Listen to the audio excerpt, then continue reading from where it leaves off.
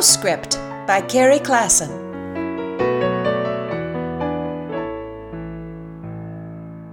It's no secret that I love dogs. I love dogs, and I don't have one right now because traveling as much as my husband Peter and I do, having a dog makes no sense. We know this. We have discussed this. There are times I would like to have a dog so much it makes my heart hurt. And then I realize how easy it is to get on a plane without worrying about the welfare of a dog, and I know we have, at least for now, made the right decision.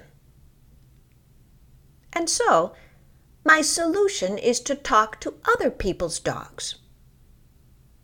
I'm sure I'm not the only one who talks to dogs on my daily walk. I'd be surprised, however, if anyone was more enthusiastic about it. I am also, if I say so myself, very good at it. That is because I have a secret method for talking to dogs. I start before the dog and their person have even met me on the sidewalk. I see them coming, and I make this little noise. It is my secret little dog call.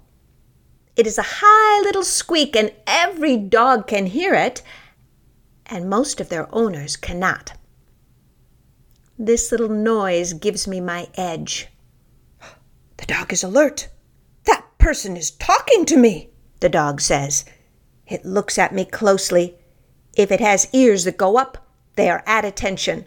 "What a sweet pup," I then say, loud enough for the owner to hear. There is almost no one who does not like to hear they have a sweet pup.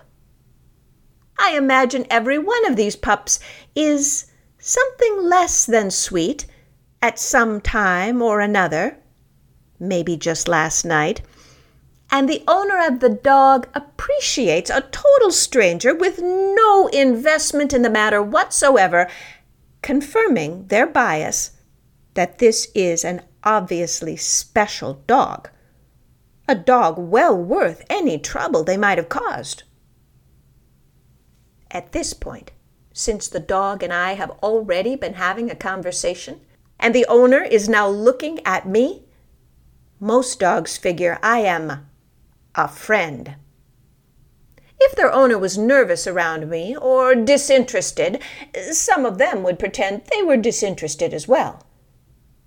But once their owner confirms that I am a friend, the dog almost always rushes over to become better acquainted. I try not to hold them up too long. I don't stop runners because that seems rude. But most people strolling along with their dog don't seem to mind me scratching their dog's ears and maybe getting a dog kiss. If the conversation's going well, I sometimes learn the dog's name. Learning his name is Barney extends our meet and greet time because then I get to say, "Oh, Barney, what do you think of this weather?" Barney is even more delighted because not only am I a friend, I am a friend who knows his name, which is the very best kind.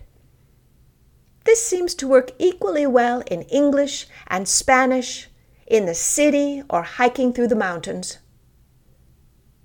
Then I say goodbye, and I always thank the owner for sharing their dog.